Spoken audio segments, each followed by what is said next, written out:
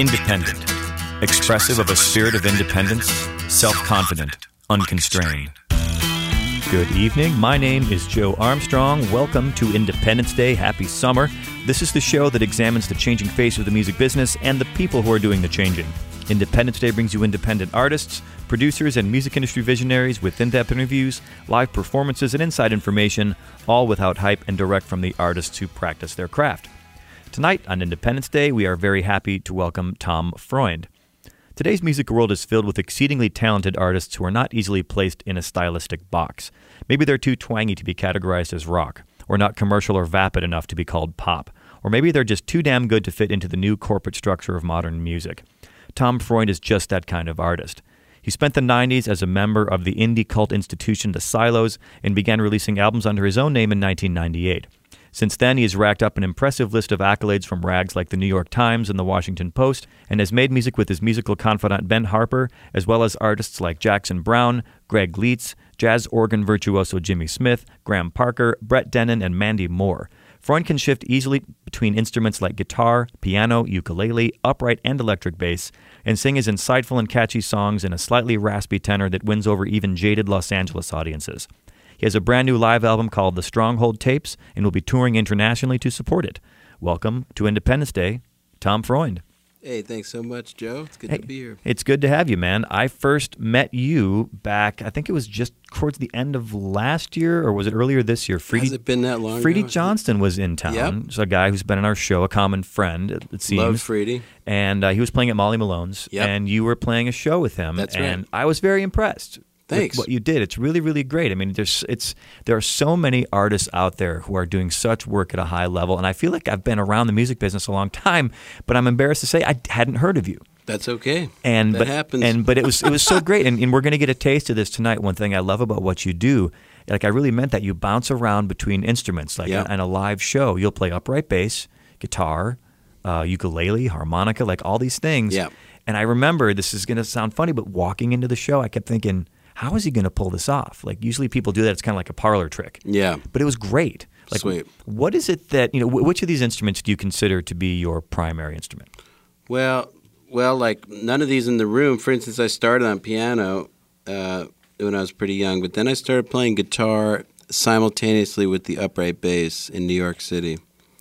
And I guess my dad was playing piano, so I would do the upright to join him and learn jazz stuff, and then the guitar I was just, like every other kid, just learning as much Zeppelin and Steve Miller Band and whatever else I could get my hands on, The Who, AC/DC. And then I veered into also learning, starting to learn jazz and maybe some inter stuff like Joni Mitchell and stuff as well. So it all started happening. And ukulele was later, last maybe 6 years, something like that. And now you said you'd play with your father. Was he we a did performing musician? He was a lawyer in New York, but he was really into music, and he played a lot of music around the house in terms of listening to albums. What was cool is there was a lot of, let's say, folk stuff, like from Tom Paxton and Bob Dylan and Peter, Paul, and Mary, and then Paul Simon and stuff like that. But he was also listening to a steady dose of like Duke Ellington and jazz, early Miles Davis, stuff like that. Yeah, and it seems like with you, it just kind of all went in there. Because when you listen to your records, I don't want to say, when you say someone's all over the place, it can kind of be construed as a negative thing sometimes. But categorically, and I think that makes it a challenge for people to market you. Have you run into problems like finding a bin to be in? Like a bin is a word that is kind of an archaic word. I relate to that word, but yes, I know what you mean. Bin, it's going to become like an app. Yeah. Now you like the bin app. Which app? Which bin are you in? I think it was. I think there was my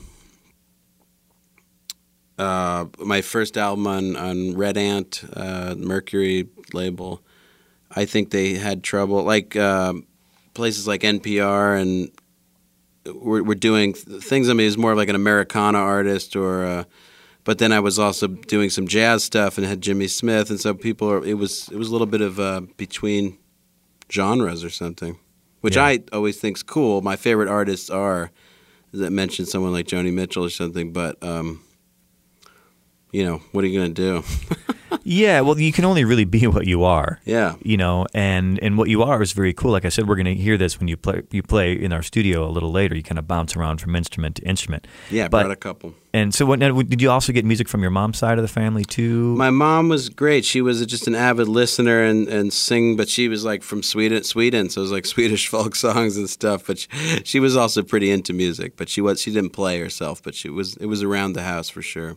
Yeah, and it's cool to see people getting things like jazz, or even classical mixed in. I was very fortunate to get to see Steve Martin was in town just a couple weeks ago at the Bowl with the Edie Brickell thing? With the Edie Brickell thing and the Steep Canyon Rangers. And their fiddle player, I don't know the guy's name, but he is an absolute monster. Wow. And he was on stage, and the last song, super up tempo bluegrass rave up.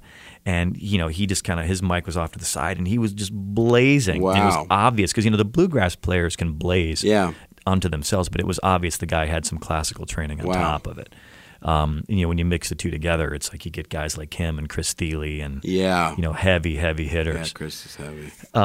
So, you've been doing music out here in California for a while. You came from New York originally. What was it that brought you west? It's a funny story. I had always sort of dreamed of coming west to pursue the music, but also I was at a point where I had accumulated sort of 2 years of college, and I think my parents put it to me, hey, this isn't going to last forever, that we'll cover your college. So if you want to get on it. So I picked California for my last, and we're not far from here, Claremont Colleges, Pitzer College out here, and I did my last 2 years out here and spied on the LA music scene simultaneously. Claremont is probably pretty good. You're just far enough away to not get distracted by it in college, because I know if I'd gone to college in a place like LA, I'd probably still be in undergraduate school. It was close and far. Yeah, it was far enough that you wouldn't just saunter in, but I would definitely go in to check out shows. And as the second year I had 2 more years to go when I came out here, I started playing gigs in LA. Yeah. Did you study music in school? I did a little. I went to the fabled or famous Berklee College of Music, but just for 1 year. Did you? I went to Berklee College of Music as well. Yeah. When were you there? God, I can't even bring up dates like that. 89. Mm-hmm. Was it spring or fall of 89? I'm curious, because I was there. I did it over a year, but I started at Christmas. I went from Christmas to Christmas. Okay. So yeah, you might have been there at the same time. Yeah, Derek passed you in the hall woodshedding. Indeed. Who else was there at the same time? Derek. Exactly. Derek Sivers. Sivers. No, He's the guy who founded. Derek Sivers. Sivers. Okay, I didn't know how to say his name. Yeah. Was he there? CD Baby founder. He was there at the same time. I knew him. I was in his room in his Seymour Duncan. Remember the amp with the convertible tubes? You could put in different types of tubes to get different tones. His amp blew up in his room, and I happened to be walking past, and we put it out with a bucket full of water. Oh, it literally went up. Went up in flames in his dorm room. Berkeley's such a funny scene. It was very funny. I had already, the reason I didn't stay there is I was already working in off-Broadway theater and doing stuff in New York right out of high school, because I went to this music and art high school in New York, and that's where I was also doing jazz ensemble, but also just playing rock music too, and a mix, But I started getting into theater work, and I had gigs. And then all of a sudden I was at Berkeley. I was like, what am I doing here? I actually, all these folks are trying to get gigs. I had gigs. And I went back. I still learned a ton, a bucket of stuff there, though, in that 1 year. I can imagine if I went the full thing. But I didn't really do it in other schools. And out in Claremont, I guess I did a little bit classical and some jazz stuff, but I studied English literature mostly. Yeah, that's interesting. That's you see a lot of that in music. Don Henley was a lit major, and I think Jason Isbell, who almost finished, he was going to college in Memphis. He was studying literature as well, but he, just came out in an article recently. I guess he's 1 credit shorter. He's one PE credit. Can literally. He mail it in? That's stuff you have bad dreams about. That's like I still have the nightmare if I didn't study for the French final, and that's terrible. Yeah. He's that close. Yeah. Well, he's doing okay, though. I think he's doing all right. He wound up in drive-by truckers. It's a good story, too. Yeah. I've got 1 credit. Just so you know, I'm 1 credit. I didn't need to get it, but I could have. I have a friend like that who graduated from my college. She's an actress. She's done very, very well for herself, better than most people from from the school, and she left in the middle of her final semester to take a movie role. Yeah. And she's very put out because the school won't give her, like, just won't finish off the degree. Like, she feels as if she's certainly, she's made a living at it for, 15, 20 years, and she's, has a bone to pick with the school because they won't just give her the degree. No, I guess I can see both sides of the story. Yeah, both sides, but come on, there should be a little, like, clause. Yeah, if you've made a living at it, if you've got gigs, that's the whole point, right? Is to work in that discipline. That's why I went out of Boston. Yeah. So do you think being an English lit major does it affect your writing? Is that kind of why you became a lit major? I think I was always in search of lyrics, so I think by doing English lit, I was just exposing myself to tons of different kinds of writing, and a lot of English lit also meant I was studying African literature and I just all over the place, South American. In college, who were your favorite authors? And what are they now? It's tough to say. In college, I went into this whole like crazy James Joyce and Virginia Woolf world. Very collegiate. Yeah, and it was great because the writing is so good. I mean, of course, you can't necessarily use a lot of that stuff, but it's certainly expanding my brain in some ways. While doing equal parts, messing my brain up in college. Of course. Other things, I was, trying to expand. There's a rich tradition of that in the arts, my friend. Yeah. You are certainly not alone. How about now? What artists or what authors do you read now that you really like? It's funny. I just grab stuff now with no rhyme or reason. I mean, there's no like. I'm not seeking stuff out. I still go back to like Burroughs books and Kerouac, and I reread some of that stuff, and I for some reason I thought that was brilliant. Even those translated, those Stieg Larsson Girl with the Dragon Tattoo things, I couldn't put down all three of those, and on tour and stuff. So yeah. It's a wide variety of stuff. And here's a strange inside reader's question, because I'm a reader as well. Do you read paper books, or do you read on like an iPod or Kindle kind of thing? I don't do Kindle at all. Yeah. I don't know why. It doesn't excite me to get to it, I don't think. I still like grabbing, especially traveling as much as I do, getting to a hotel room or something is one of the few joys. I mean, sort of getting back to your book at night and Yeah, you can't. I read that great. Just recently read the autobiography of Pete Townsend. It was terrific. Yeah, you can't get distracted. Like when I'm reading a book, I can't be distracted by the fact that the book can also take me to CNN or buy something or check Facebook or whatever. When I'm reading the book, I'm in the book, and I think that's one of the reasons I like reading paper books. There's still no on to and this off day. switch. There's no switch. I don't have to worry about the battery going dead. I mean, I guess if it's dark, but that's a small problem. Yeah, I'm not knocking it. I think that's cool. I haven't been drawn to do that. I figure I'm zoning on a screen so much anyway. Why do the book part? Indeed. My guest tonight on Independence Day is Mr. Tom Freund. We are talking literature. We're talking music. We're talking making music in Venice in Southern California. I'm very, very happy to have him. Let's give a little listen to a track from what is your most recent studio record. Yep, from The Edge of Venice. From The Edge of Venice, which came out in 2011, which seems like only yesterday.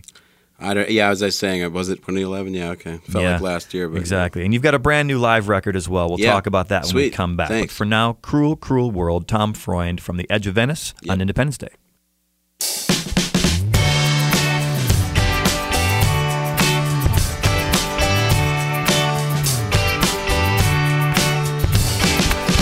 Butterflies don't make butter, breadwinners don't make bread.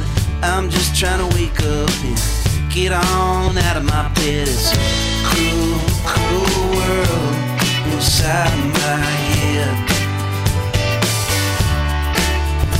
It's a cruel, cruel world inside my head.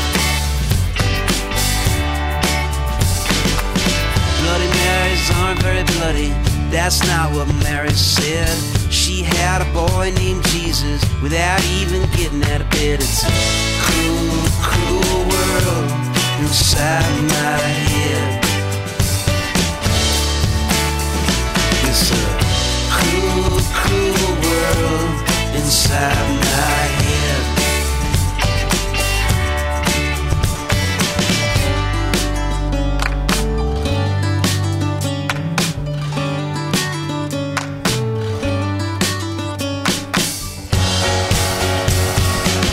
You say you're leaving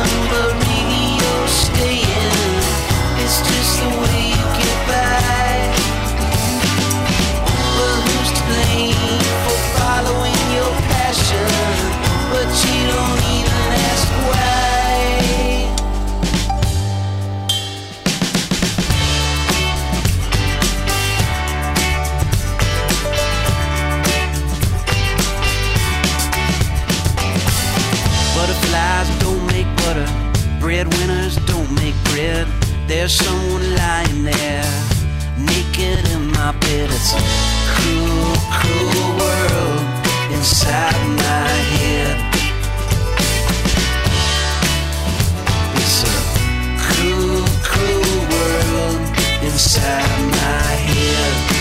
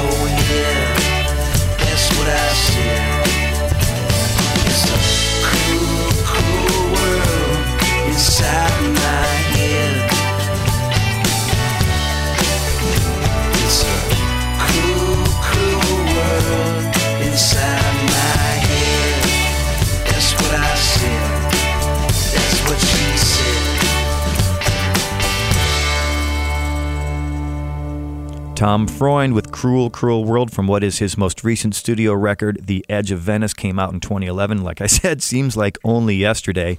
My name is Joe Armstrong. This is Independence Day. Every week I bring you artists from around the country, around the world, and around Los Angeles that are doing great things, and Tom is most certainly doing great things. We're so happy to have him live in our studio tonight. If you want to learn about him not live in the studio, drop by his website, which is tomfreund.com, and that's Freund is Freund. You can find him on Facebook, facebook.com/TomFreundMusic. Also, you can find him on Twitter at Tom Freund, and he's got live dates coming up here around the Southland as well as in Europe. If you happen to be in Germany, it's a good time to go see Tom Freund. Mm-hmm. So, from New York, you wound up in Los Angeles. Tell me about how the Silos thing came about. They were kind of like indie darlings, kind of a culty band. When I met them, they were super cruising, cult faves all across the... What year was that about? So that was 93. Okay. 93. I was just out of school, just graduated, basically. And I think literally at a barbecue maybe a month after that. And L.A., it's very funny. It's all barbecues, right? That's where you meet your whole connective people for the next decades. I found that out right away, right out of school, and got in a jam with these guys. There were some guys from Poi Dog Pondering that I had known for some reason. I had met some guys in that band, a drummer, Darren Hess, and then found myself at this barbecue, and Walter, the leader of the Styles, we were jamming on something like Willin' or something, some song like that, and I was playing some bass, and he said, "Hey, we're leaving on a giant U.S. tour in like 6 days. Do you want to go?" This is one of those stories like, okay, and this is where your life will go now. Yeah. What were you? I mean, so you're right out of school. Did you have a job already? Like, what were you doing? I think I was working on Franklin, a place called the Daily Planet, a newsstand on Franklin in Hollywood. Yeah. So was it a big deal to be like, hey, I'm skipping town? It was just classic. I couldn't even do anything normal. I knew right away. Then right away you're going to do some you're just going to go on tour. Right. Okay. Just don't even try to. And of course, whenever I would land back in L.A., I would try to house sit at someone's house and try to get a job, but it would sort of never. Music would always win. That's a good. Yeah, it's a good thing. Yeah, it's man. a good thing. It's just funny. I was always trying to grab something, Yeah, and you've been. Let's backstep to the Silos again. Were they touring in a van at that point? Did they have like a Winnebago? Like what level? It was a van, and I'll tell you though, we made good money though. We were breaking it up equally, and a lot of hard travel, but we were gigging every night and making good guarantees, and the money was very decent. It's better than today. Yeah. in terms of a band with the same success would just, I don't even know. It's just a different format today. Yeah. First of all, getting in a van and traveling across the U.S. with all the gas that it burns is an unbelievable feat.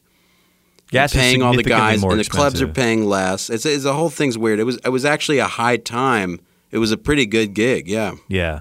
Because what I was saying was, gas has gotten significantly more expensive. I feel like everything has gotten more expensive, and except for like cheap disposable stuff like socks and non-durable goods, contact lenses, stuff like that. Yeah, is cheap. Yeah. It's gotten really my whole thing. Besides, when I go to Europe, I actually have like a little team. I have a tour manager and it's some musicians over there and a booking agent. So it's more of a team for me. I go over there. I can do it more like travel and do it and knock it out.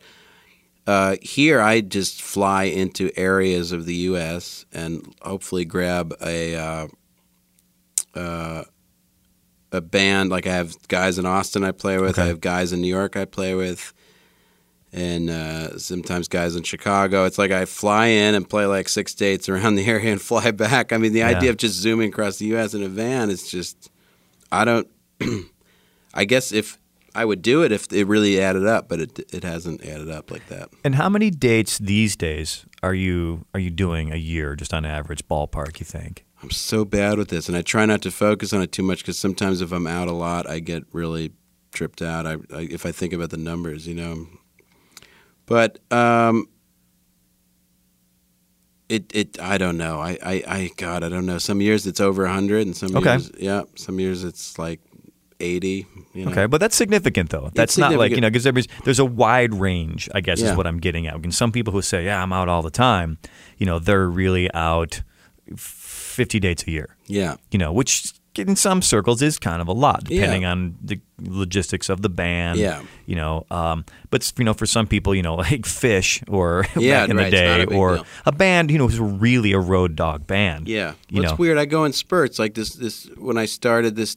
As of just right after January, I went to Europe for like 20 dates, and then did U.S., Texas, Mexico Festival in Zihuatanejo, and then back to Europe when I opened for this guy Angus Stone from Australia, and we did like 30 dates in a row. I mean, so it's like already I racked up like, and then I took then I haven't been playing much. I've been playing maybe once a week since then, but then now I'm about to go back out again. So I guess somewhere in the vicinity of 100 dates it might be at the end. And then when it comes to, making a living at doing this, I'm not looking for numbers here, specific numbers, but in terms of percentages, are you making most of your money from performing or from sales these or days, licensing? Well, licensing for sure. And I've been doing some jingle work too at a really cool company called Mophonics. And so I've been doing some jingle stuff there. I've been doing some licensing stuff just steadily with all my catalog, and I have some like library music stuff that's going in a couple of companies. One's called Stephen Arnold. There's a bunch of stuff going on simultaneously. But the majority, like when I go to Europe and Japan,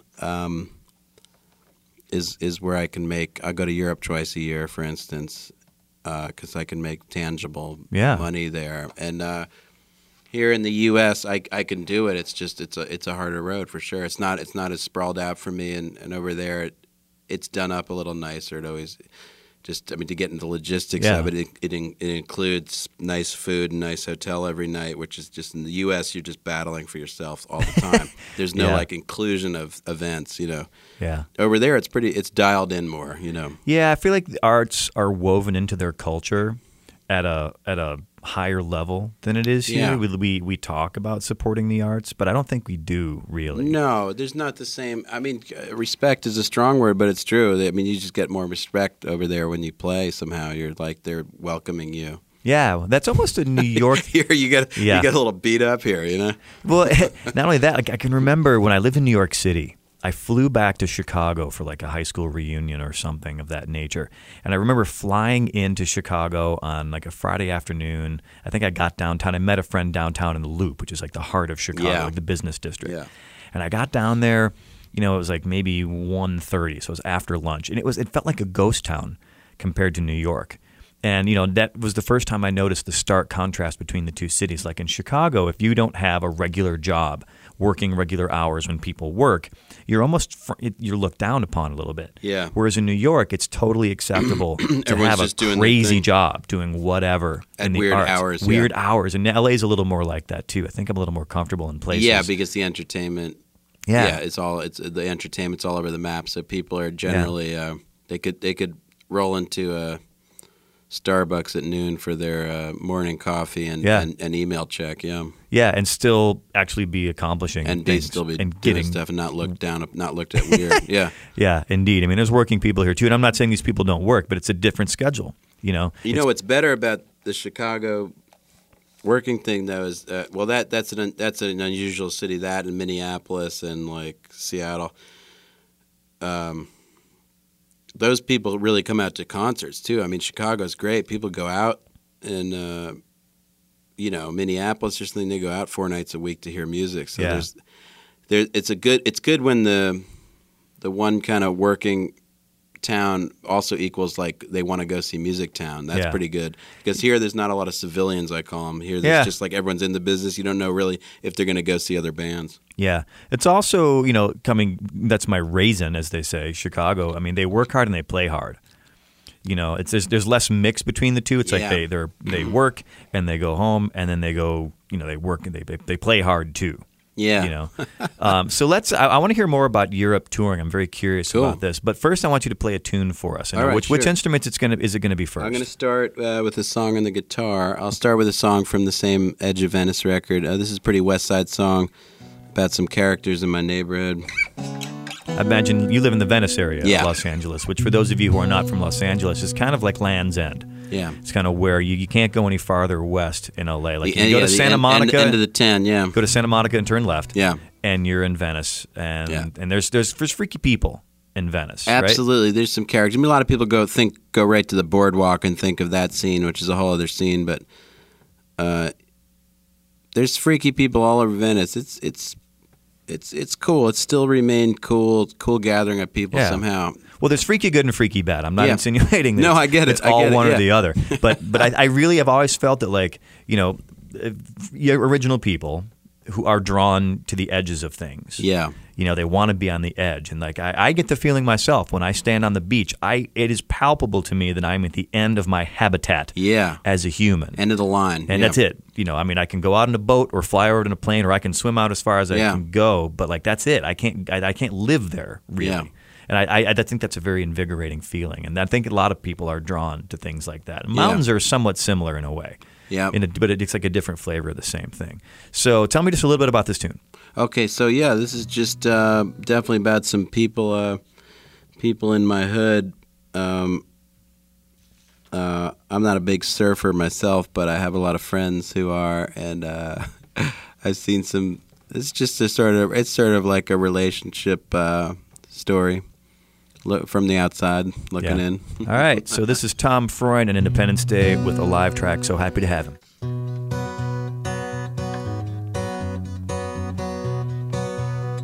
Yeah, yeah, yeah, yeah, yeah.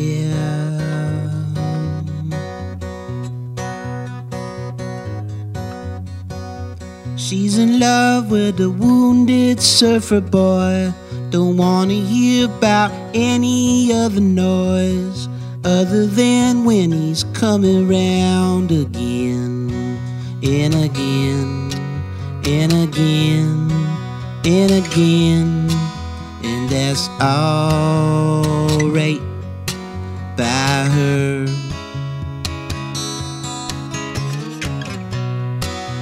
Yeah, yeah, yeah, yeah, yeah. She drives by in a gray Mercedes-Benz. He's on the payphone talking to someone else. She tells her friends he's mine, all mine. In time, you'll see he'll stay with me, and that's alright by him.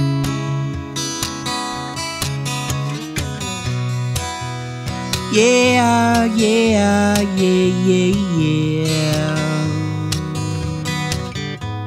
She waits by the liquor store 'cause she knows he's gonna go in, and she knows she's gonna go in as well. She just can't help herself. Whoa, whoa, whoa, whoa, whoa, whoa, whoa. She's in love with the wounded surfer boy. Don't wanna hear about any other noise other than when he's coming round again.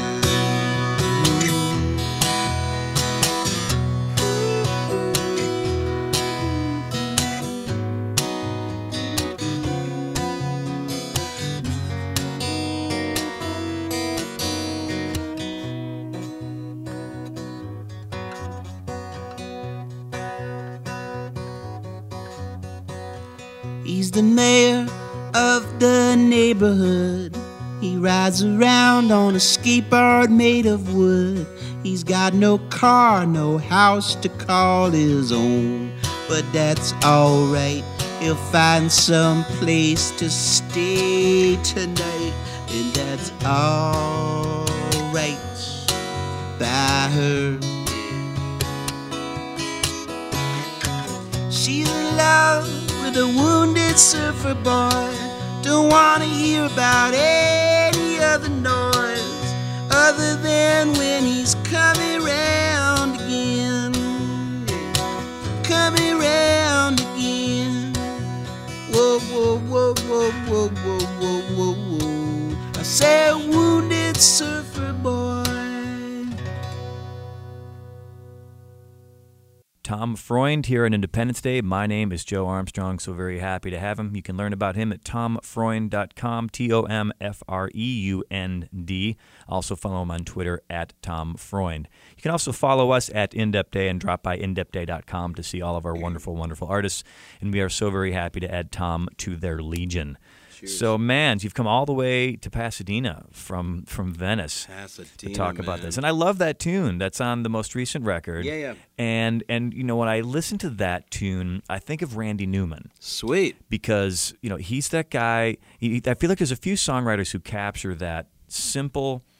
It seems simple on the surface, but there's a lot of depth to it. You know, and it's right. like simple phrases that kind of roll off the tongue, but then they allow the listener to kind of fill in the images themselves, you know. And I'm wondering, there's another name that comes up in a lot of artists or a lot of reviews I read about you. It's Tom Waits. Oh, okay. It seems to come up again and again and again. Mm-hmm. And how does that make you feel? Like, these guys, these are storied songwriters. Yeah, I don't mind that at all. I think that's I don't have trouble with either of those two. Yeah. I guess I don't have trouble with anyone. You know, it's I guess also on different instruments, people get different things. Yeah, when true. I play the bass, maybe it gets more of a bluesy, Tom Waitsian thing. But it may also be just the way I turn a phrase or something. You know, yeah. some way of looking at stuff. Who are, you know, we talked about kind of just general styles growing up that you really, really liked, the jazz mixed in there. You know, what artists were key for you? Like when you were in high school, or a time when it was your musical vocabulary was being developed? Yeah, it was a wide array. I mean, it's always hard for me for when people say name your top, you know, people. I mean, a lot of times I'll just quickly say Led Zeppelin and Joni Mitchell, you know, and to just sort of create something. But then there's so many people like Neil Young and Leonard Cohen and Dylan, and I love Steely Dan was really important for me growing up. It just depends what period I went through. You know, I'll tell you what I missed. What I didn't get is I sort of missed the whole '80s music. I was about Talking Heads was about as far into the '80s music as I got. I couldn't relate to a lot of the stuff that was coming out. No U2? Oh, U2 a little bit. Funny, not a lot though. Yeah, not a lot. I like them. I know it's like it's real. What's the word? It's really like dangerous to say that, but no, it's funny. I never became a huge U2 fan. I didn't dislike them. But I was thinking more like band, you know, the Duran scene that was happening and coming out in the '80s, mid '80s. I wasn't getting it at all, and I was either like jamming on AC/DC or like jazz stuff. It's a weird, as I said, a weird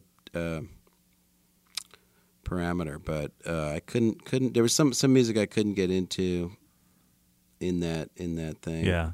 At what point did you find your own voice? Like when did you start writing pretty young? Because that was always a key point for musicians is when they're listening to their influences, because it's everybody's earliest songs seems to me generally kind of sound like their influences. Yeah. And then at some point, either it's a conscious or unconscious decision or a subconscious decision that all of a sudden you kind of, some people I guess maybe never do. But some artists like yourself, for example, who does find their own voice, like was it a conscious thing? Did you know like, hey, okay, now I'm me.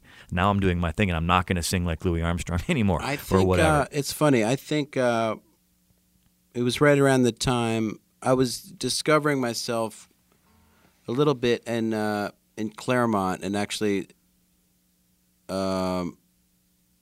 weird because in that time, before I did any other of my own records, me and Ben Harper did a duo record called Pleasure and Pain, and I was starting to write a lot of stuff right then. And but I was singing it kind of. You can hear it if you go look up Pleasure and Pain album. It's a trip. I wasn't really coming into my full voice yet, and then I started traveling with the Silos. And I think during that time I was really writing, and any opportunity on the road, I was just like getting these songs out, and I think I started to get my real own voice, with them. And it's a good question. It makes me think of how and the influences were different there. I was and certainly growing up, the one person I forgot to mention was Taj Mahal. There was a lot of Taj Mahal in my life, and stuff like that. It was beautiful, and stuff at the Philadelphia Folk Festival, and it was all kind of mixed in. But and then sort of when I was traveling in the Silos, I was all of a sudden we were playing gigs with Matthew Sweet and Guided by Voices, and also I was getting turned on to all this other music. And then I went back into the part of the 80s that I missed.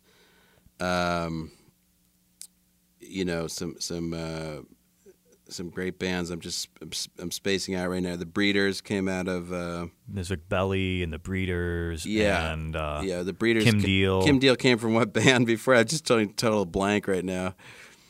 She came out of Anyway, I started getting into and the Replacements. I started filling in some blanks of music that I just didn't. It just wasn't in that scene. But then I was like, oh wow, there was some really good stuff going on. Yeah. Yeah, well, a lot of bands Surfer Rosa. What band put that album out? Wow. Okay. Well, like the Jayhawks got their start in the 80s. The Uncle Tupelo got their start in the 80s. So there's good stuff that did come out of there. I mean, the whole Reagan era thing. There was. I just wasn't. Yeah, I wasn't tuned into that yet. So it wasn't until later I started getting tuned into that. Yeah. And and we never did. I wanted to hear more about touring in Europe. We'll come back. I want to. Sure. How about another tune for us? Sure. What are you going to play for us? The Pixies. Ah, yes, the Pixies. I have stories about the Pixies. Thanks, buddy. Yeah, yeah. Well, it's all interconnected, man. Yeah. So, is this a new tune? What's this going to be? Yeah, I feel like doing a song that's not on a record yet, but will be, and it's a song that I wrote around hurricane season last year. Oh, nice. We love having new tunes on Independence Day. So what's this is called Mind of Your Own. Okay, so this is Tom Freund and Independence Day. So happy to have him in our studio.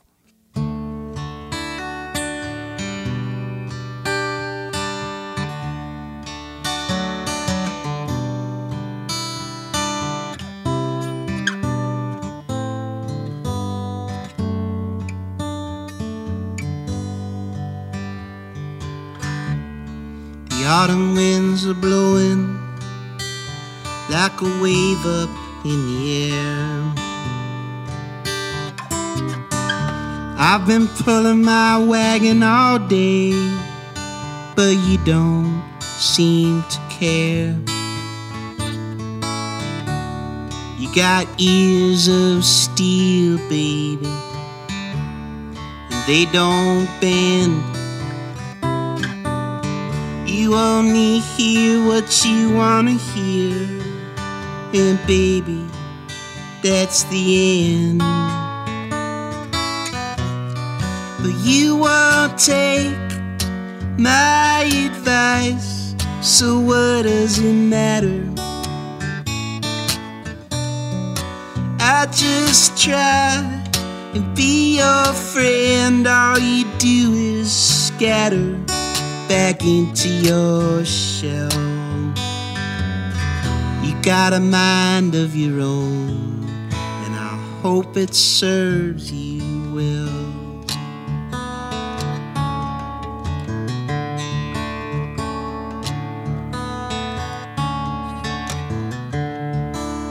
It's 40 love, your chances are looking dim.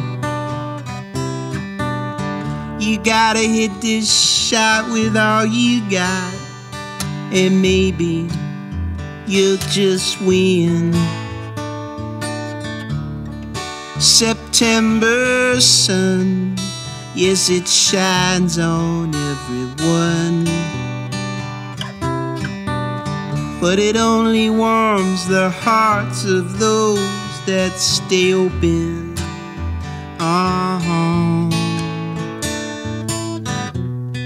But you won't take my advice, so what does it matter?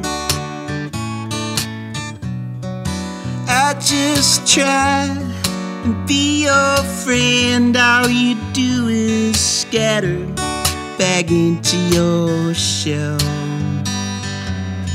You got a mind of your own, and I hope it serves you well.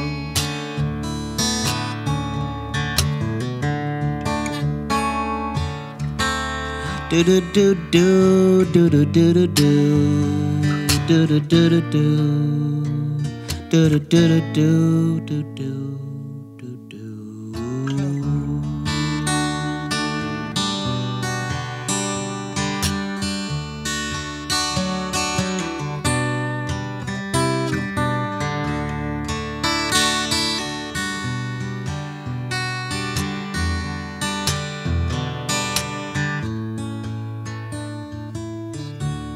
Tides are rising with hurricane force winds. We almost lost our house, and with it everything. But you won't take my advice, so what does it matter? I just try and be your friend. All you do is scatter back into your shell. You got a mind of your own. You got a mind of your own. You got a mind of your own. This we can tell. You got a mind of your own, and I hope it serves you well.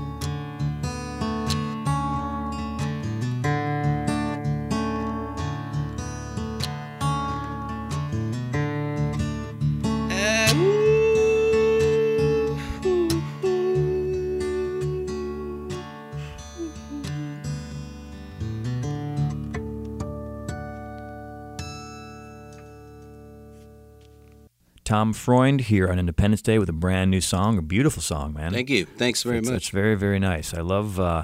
I've always loved quiet music. Sweet. You know, it's like I love AC/DC, honestly, as well. Yeah, me too. Saw Living Color this spring. Oh, great. They did the anniversary tour for Vivid. Oh, wow. They blew the place in half. It was amazing. But there's something about... Vernon Reid, right? Vernon Reid. Yeah, I got to meet Vernon once. Yeah. Cool cat. Vernon Reid, I come up with like that. Pixies was harder. Corey Glover, Will Calhoun, Jeez, and that's right. Muzz Skillings was the original bass player, but then they got the other guy, the guy's name is escaping me. But I saw him once at CBGB's, and I did get out and see some music back then. that I liked, and I liked that, and I saw him open for the Stones a couple years later too. Yes. I saw him at Alpine Valley Music Theater. People were not giving him love, though. I tell you, there was some hardcore Stones fans that were crusty. They were not totally digging it. Yeah, well, that's I mean, that's like those are two very disparate bands, stylistically speaking. Yeah. But anyways, that's a beautiful, beautiful song, and that's going to be on a new record coming out. Yeah, at some point? I got a new record. I like midway through a new record. Called The Songs Are There, but it's just finding time to record and different places to record and the usual. Yeah. I might do one of these pledge campaigns. I might finally campaign my life away. That was going to be my next. I've been really hesitant to do those Kickstarter pledge things, but I think it's time. So, but how up until now? It's time for me to beg. Indeed. How have you been financing records? Because you're fairly prolific. I mean, you look back at your discography. I mean, going back to '98, you've got 10 or so credits on here. So how have you been financing things up to this in the pre-Kickstarter world? Luckily, I have a lot of friends in the business that play with me and have studios and stuff like. There's a lot of that and finding the right situations, right deals. Sometimes I've gotten a little funding from outsiders. Sometimes I'll take a European record advance and do something with it, even though I've already done the record. Let's put it back into the debt pile. Yeah. Whoa. Oh, sorry, Netherlands. But I just got to do what I got to do. So I do. It's rare that. My last two records were done. My last two records are interesting because Ben Harper produced "Collapsible Plans." That maybe be the song I'll do on the upright from that record. And we worked at a cool studio known as the Village in L.A. We sort of did it in a really small room there, that like a mix room, and just everyone was so sweet. The people at the Village were sweet. Ben was really sweet. They just really did it for the love of it, and then we would see where it would go and see how we would disperse some money later. It wasn't like an issue at the time. It was really, obviously I had to put out some money, but it was very, very minute compared to. I mean, it really did the album quickly, and I think we did it in the whole thing top to bottom in 10 days, 2 spurts of 5 days, which I think is pretty quick these days. Yeah. So unless you were Elton John, back in the day, and pulled off those records in like 8 days. John Mellencamp was always renowned for that too. Like he would blast through a record in no time at all. Everyone's got a different working schedule. And the economies of scale have changed so drastically. The big advances aren't happening anymore. Yeah. My first deal, I got a sizable advance, and basically what started as crazy numbers. It started as a $150,000 budget for a record, and then my lawyer actually negotiated into that an unlimited budget. I think it went above that. I mean, it's just crazy stuff that just it doesn't seem that long ago. That was '98. More Cristal. Struck that deal, but Jesus, yeah. More Cristal for lunch. Must have more. All right, and a good. Well, as Jimmy Smith wanted a deli plate. Yeah, we got a deli plate. Which he didn't touch, but he yelled at people when they touched it. I'll be in my trailer. I can't work in these conditions. And then my new record. It was nice to get off track here. My new The Edge of Venice was done with a close friend of mine who's also a wonderful producer named John Leisz, who's worked with he did Room for Squares with Mayer and Jason Mraz and Dave Matthews. He's been working with Dave forever, and he and I are just good buddies, and we collaborate on stuff. I've played on records that he produces, too. I played on this guy Josh Kelly's and Rachel Yamagata's new record I played bass on, Upright and Electric. And so I do records with him, too, but we just together decided to make a record. It's sweet because he's a big, well-known producer, big producer, and he invited me to make a record in his studio at the Village also, another small room there, but a great... So that's part of how that's done, too. So obviously some people had to get paid, but we're working on the back end of it. Yeah. A lot of people work with like a sliding scale. Mm-hmm. You'd be surprised like how many people, once you know them, of course. If they like the music. If they like the music and if they know you and if there's a way to work it out so that as it goes and when something gets placed, you can pay out more too and stuff. Yeah. Now, do you record at home at all? I do, and I just recently, I used to do, but mostly for demos, but just recently since I've been doing some of this jingle work in L.A. With this company Mophonics, I got a studio now in Venice that I go into, and while I do that stuff and some soundtrack stuff, I can work on my songs for an album simultaneously, and it's pretty cool. Yeah. So it's not really home recording, but it is in a sense. It's my own studio. Yeah. You can do a lot with a little. That's one thing that's cheaper. Yeah, you know, boy, I didn't have to get a lot of gear at all. I mean, I'm sharing the room with a cool band called Filliger too. Yeah. And they brought in some gear, and I just basically had to buy one of these conversion Pro Tools gear, and that was like an interface. Yeah. Just start going interface, that's just Paula thing, and then I was cruising. Yeah, for like $5,000. Which really isn't that much you money. You can get it all, you up can and running get hard. Essentially everything you need. Yeah. Probably even less than that if you had to do it on the cheap. But even if you went and paid full pop for everything. Yeah, $5,000, you can get everything going. You got the speakers and your interface and your one. All you need is like really one good mic, maybe two. Solid mic. Yeah. You know, it's fascinating to me. That how part's this has cool. changed. I dig that, and I dig even when I work on this new record. I've started working on other people's studios that get great drum sounds, and again, they're people I know and have worked with before, but then I can bring it to my studio and I can do stuff, and I can have friends casually come in and sing on stuff in the comfort of my studio, really mellow and at any time, no rush on the time. And that's the way I did my whole last project too. We recorded the band live, like in a room with everything separated out, instruments and amps in different rooms and such, but played live together. And then just brought that hard drive home, plugged it into the Pro Tools rig in my living room. Crazy. And did all our overdubbing on our own time. Now, it was kind of bad because it took us till the end of time because we had there was nobody minding the clock. Under the gun can be good sometimes. You know, but there was a guy in the band. He was in medical school while we were doing the record. And it's like, oh, can you come over this weekend? Yeah, and we'll do 10 hours worth of work. But then we wouldn't work for 2 weeks. And so in some ways, it's a double-edged thing. It kind of works either way. But, we still haven't talked about touring in Europe. And I also want to talk about your relationship with Ben Harper as well, because he's a guy that most people know. Yeah. But, he's made some pretty big waves in the music business. But first, how about another tune? We've gone a long sure. time without some music. Why don't I do one, since I brought this thing all this way, let's do one on the upright bass. All right. I'll do Comfortable in Your Arms from the Collapsible Plans record. Nice. One of my favorite instruments, the bowl fiddle, as I like to call it. The bow fiddle, I like that. The bowl, B-U-L-L, bowl. Bowl. Yeah, I like fiddle. that. Like a... Yeah, I don't know. Like I picked a bowl it up. in a china shop. Yeah, that's exactly like it. Bull fiddle. So this is Tom Freund in Independence Day. He's going to play us a track on the bull fiddle. He's going to sing too. Can't wait to hear this. Yes, cheers.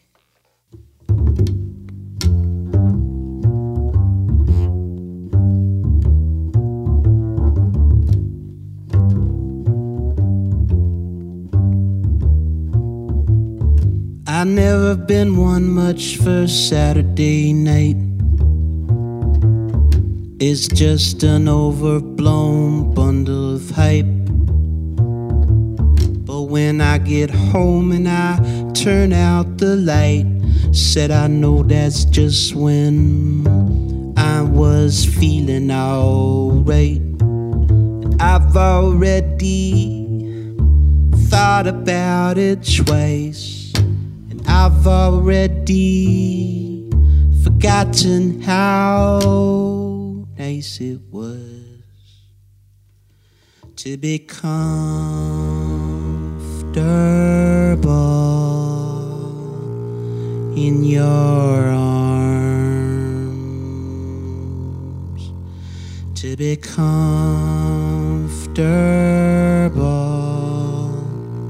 in your arms anymore.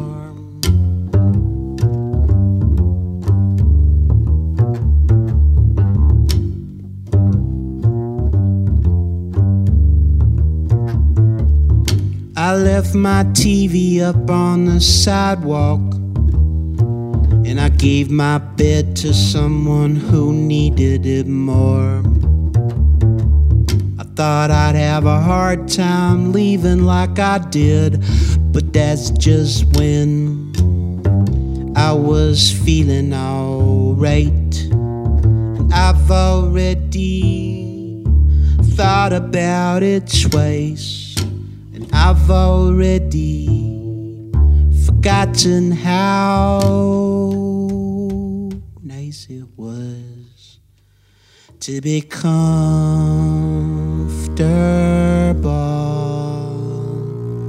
in your arms,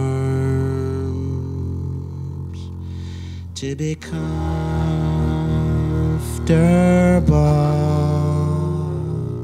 in your arms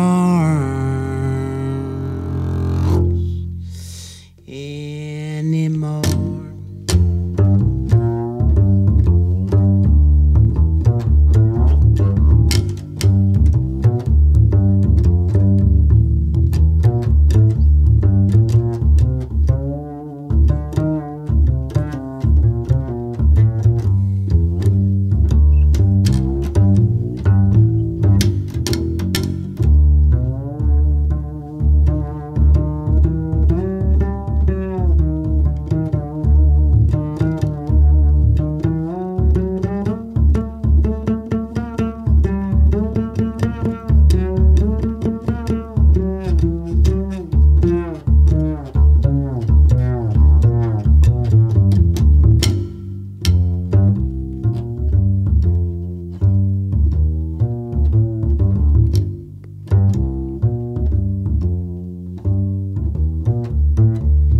Left your house like a broken down cowboy, and I cried on your doorstep, and I rode into the sun. I had a flat tire about 100 miles out, and I called you back up. Said I'd like to think about it. I've already thought about it twice. I've already forgotten how nice it was to be comfortable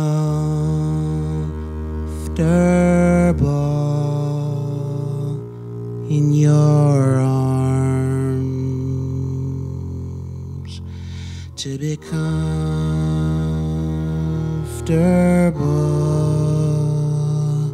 in your arms, to be comfortable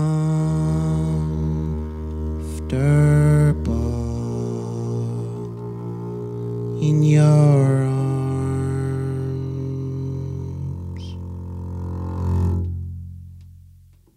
That is very, very nice, man. I don't know if I have superlatives enough to describe how cool it is to have you playing the upright bass and singing like that in our studio. And I can obviously, it's obvious when you hear that word people draw the Tom Waits comparisons to. Yeah. It's kind of like a gritty blues kind of thing. Yeah. And if you put an upright drop, I was going to say put an upright on it, but I'm going to say drop an upright under it. Yeah. You know, it just supports it. It's very, very cool. You know, so it's cool to see an artist who's capable of kind of shifting around like that too. So, you know, we've been leading up to this. It's kind of this Europe thing. It's so different over there. There's a lot of artists, American artists, who do really, really well over there. Josh Ritter comes to mind. Yep. He's a guy who kind of, you know, couldn't get a gig, couldn't pay to get a gig in New York for a while, it seems like. And then he went to Ireland, and they just went crazy. Yeah. And then so he would just go over there and like tour and make money, and then come live in New York. And it's become a reality for me, going over there and doing stuff. You know, while doing stuff here as well, but just in terms of making a living touring. Yeah. So how did that happen? Like, one day did you book a tour? Like, it seems like that's so far away, especially from the West Coast. I definitely was persistent. I was persistent, doing my own calling and bugging, and then when anyone would, I started getting my records put out over there because they'd hear about a record coming out, and I would just make sure it got put out there. And there's been like 2 different labels over there, and I would also tour with people I knew were going over. When Ben Harper was going over there, I would say I really want to open these shows, and I did some of that. But I also just persistently kept going back, and I did the first couple of booking tours myself, and then I found a really great guy in Switzerland, a really great guy in Italy, and then I got a label. Booking people? Booking people, and then I got a label in the Netherlands, and the same thing happened in Australia. I got some stuff starts with getting invited to a festival. Let's say like Australia, I got invited to Byron Bay Blues Festival to play, which is great. A big festival. And then in Japan, I got invited to play Fuji Rock Festival, which is really cool. And in Europe, I got asked to play a couple of festivals that were really, more in the Americana thing, but nice way to keep my name over there. Yeah. It can be a really lucrative thing for musicians in America. Like they think it's so far away. Oh, I can't, if nobody's buying my records here, why would they buy them there? We kind of think we're kind of short-sighted as musicians sometimes, you think, but there's a rich desire for like American bands over in Europe and they're psyched elsewhere. that you made the trip, and they're psyched to meet and greet after and buy CDs. It's more like, what it's like over there. I'll make the comparison. There in a club, you can get the same feeling as like playing a house concert in the U.S. I do a lot of house concerts too, because I'm touring in the U.S. in the middle of a run where you're not quite sure how the club's going to turn out or the money's going to turn out. You could do a house concert where everyone will pay $20 to get in, and the money will go directly to you. Yeah. And at those situations, a lot of times in America, in a house concerts, those people will really want to talk to you after. And you usually sell a lot of CDs and stuff after. And that's sort of similar to anywhere in Europe. Every time you play, they have an interest in hanging out and grabbing a copy of a record. It doesn't feel so. It feels old school in that way still over there, which is great. People still are interested in buying records and getting you to sign them and stuff, and it's pretty nice. Well, I'm going to go home and start booking a tour in Europe. Do it, man. Get on it. Start. That's the way to do it. Is it really? I mean, the way...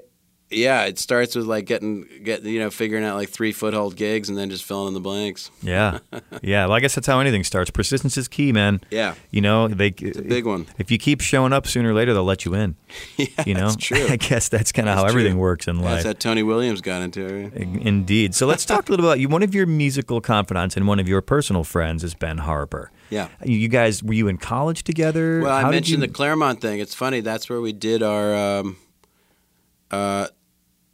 this is a long time ago. I mean, 93, 92, we recorded it, and I think it came out in 93, The Pleasure and Pain. Were you? Was he in school with you, though? He was a local in town in Claremont. His grandparents owned the Folk Music Center, a great store there. Okay. And we were introduced by a mutual friend who went to the colleges, too. He's like, you guys got to meet, you got to get together. And we were both, I think both Ben and I were like, yeah, whatever. When someone tells you got to meet another musician, sometimes you're like, oh boy, I wonder how it's going to go. And so this is like pre-cell phone days, and I think we both had we both had good outs. I had a friend of mine come knock by the store door and be like, hey Tom, we're going to go to this party. You want to come? And he had his girlfriend at the time calling the store saying, hey honey, and we blew off both our.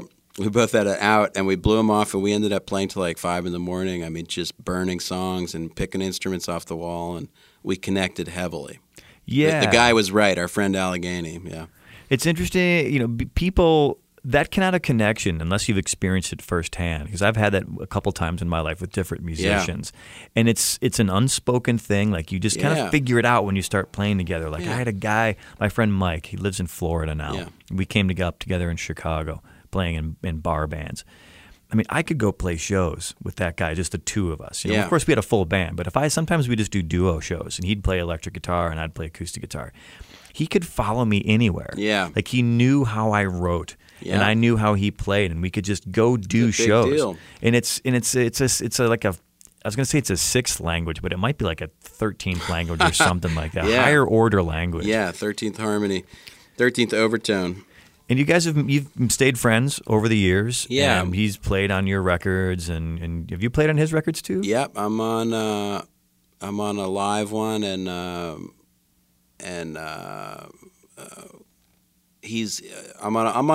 only on a live one of his besides the first one we did in '92, and then I did a bunch of shows with them out there too, where I'd always be invited up, and so some of those have made records and stuff. Yeah. And we did a really trippy version of Here Comes the Sun recently. That was like a single that we made for like 24-hour free download thing we just did. It was really cool. I was just playing ukulele and our two voices. Yeah. And then he produced that Collapsible Plans record of mine and plays a lot on it as well. Sings really nice backups too. Yeah. It's and he's on one of the new songs on the new record too. It's indispensable, like having a friend, like a musical, like a wingman, who you can trust musically and humanly, it's not a word humanly, but in a human get it. fashion, so that, he's going to show up, he or she's going to show up when and where they said they will, which in the music business is actually a big deal. That is a big deal. And then, not be twisted and like get stuff done and be creative. Yeah. And, when we find people who are good at those kinds of things, hold on to them because they can treat them like gold. Because once you Amen. Don't burn those bridges, man. So how about one more tune before we run out of time here? Sure. What's this? Is this going to be a new tune, old tune? What's this going to be? How about a medium new old tune? I'll do something from that Fit to Screen CD. It's a song called Truly Mellow. All right, cool, man. Tom Freund, we are so very happy to have him here in our studio tonight. And be sure to tune in, drop by indepday.com and check out the Tom Freund page because we're going to have an extra track after this. It's a web-exclusive track that won't be part of tonight's interview, so can't wait to hear what that's all about. So, Tom Freund and Independence Day. This is maybe a song about getting stoned in high school. Maybe some folks can relate.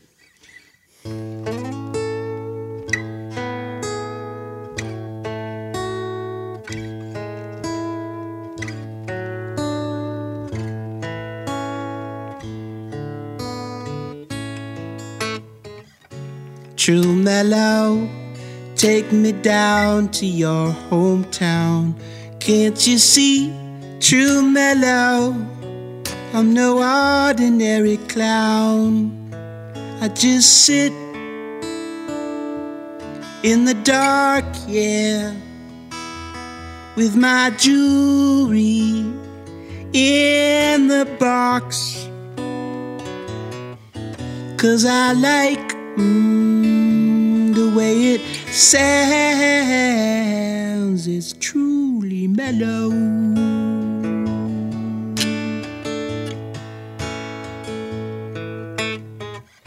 True mellow, I enjoy your summer's cool. Can't you see, true mellow, I won't be taken for a fool.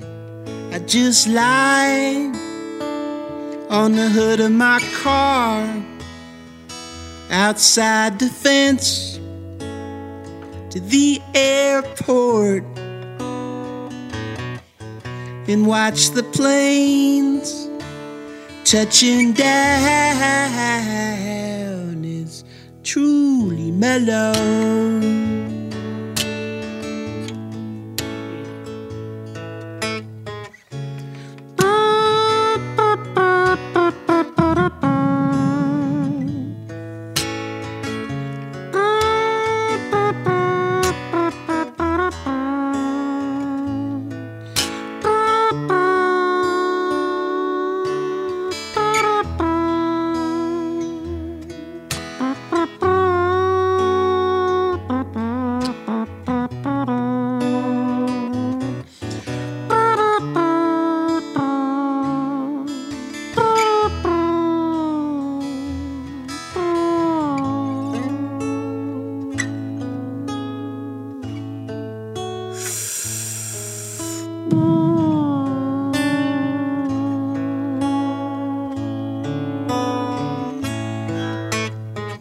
True mellow, take me down to your old school. I was young, true mellow, I didn't play by any rules. I got caught smoking pot in the teacher's parking lot. They took my weed, but not my high, and I was truly mellow.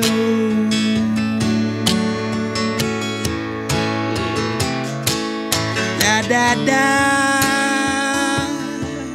la da da, la da da, la da da. Da da da, da da da, truly mellow.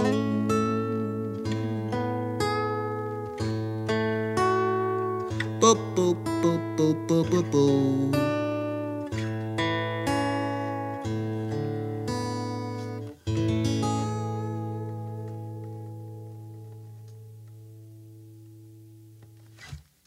And at this late stage of the game, it's so hard to come up with another great stoner song that like fits in the stoner canon. You know, there's a lot of those songs. We all know what they are. So it seems like low-hanging fruit, but to write a good one, thanks, man, is not easy, man. I was going to ask you to sing along at the end. It said does la la la, and everyone goes la la la. It's a good one for the people in the crowd. Yeah. You know what, man? You have no idea how many times. Sounds almost like a drink. Yeah. La, la, how many times I sit here and I so desperately want to play along with so many artists. I bet, man. You know, because I jump around in different instruments too.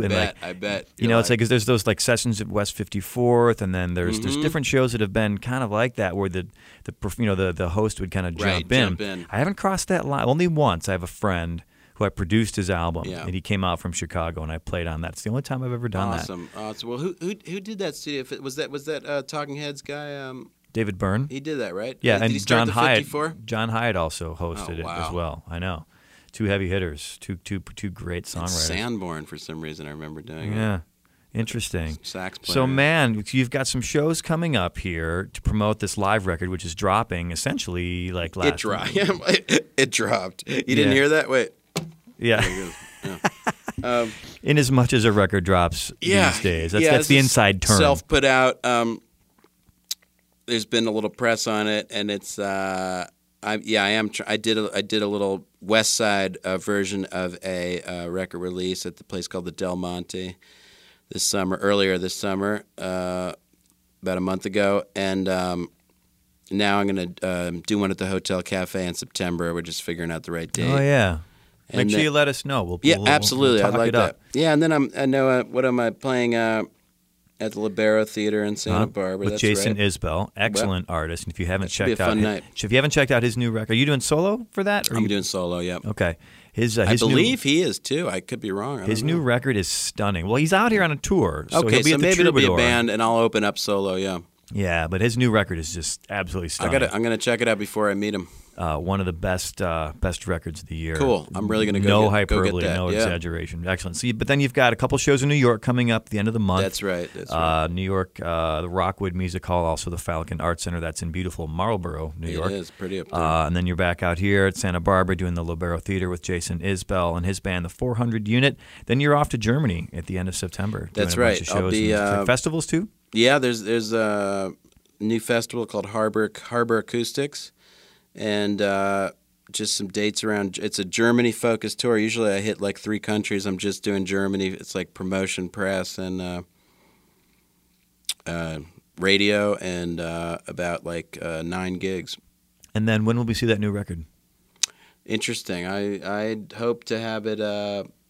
I hope it'd be like a Thanksgiving time or something. Yeah, just in time for the Christmas gift-giving season. Nice. It could nicely fit into a stocking. Yeah. Indeed, they do fit into a stocking. So, man, it's been an honor. Thanks for having me. I know we'd been emailing back and forth, but I'm glad we nailed this down, and you were persistent too. And I was always into it, just trying to find a hole in the schedule, and that's how it works. We did it. That's how it works sometimes, man. But it's almost on the 10 freeway today. I was thinking, oh my God, we made it this far. I better stay on. Yeah, but it's been an honor to have you come on, play these tunes, much. Learn about your story, and keep us up to date with what's going on. Absolutely. We'll look forward Thanks to that again new for record. having me. Really cool show. It's been my pleasure. Like TomFreund.com, TomFreund, and of course InDepthDay.com to see Tom's hear Tom's episode. Maybe someday we'll get these videos up there, and also all the other amazing artists we've had on here. So thanks to Tom Freund, also to the Independence Day staff, Dale Tanksley, Wayne Topinski, and Sally Shackleton, and as always to Valentino Rivera from Lancer Radio. Independence Day's theme music was composed by Great Lakes Myth Society. For Independence Day, I am Joe Armstrong, and please be good to one another.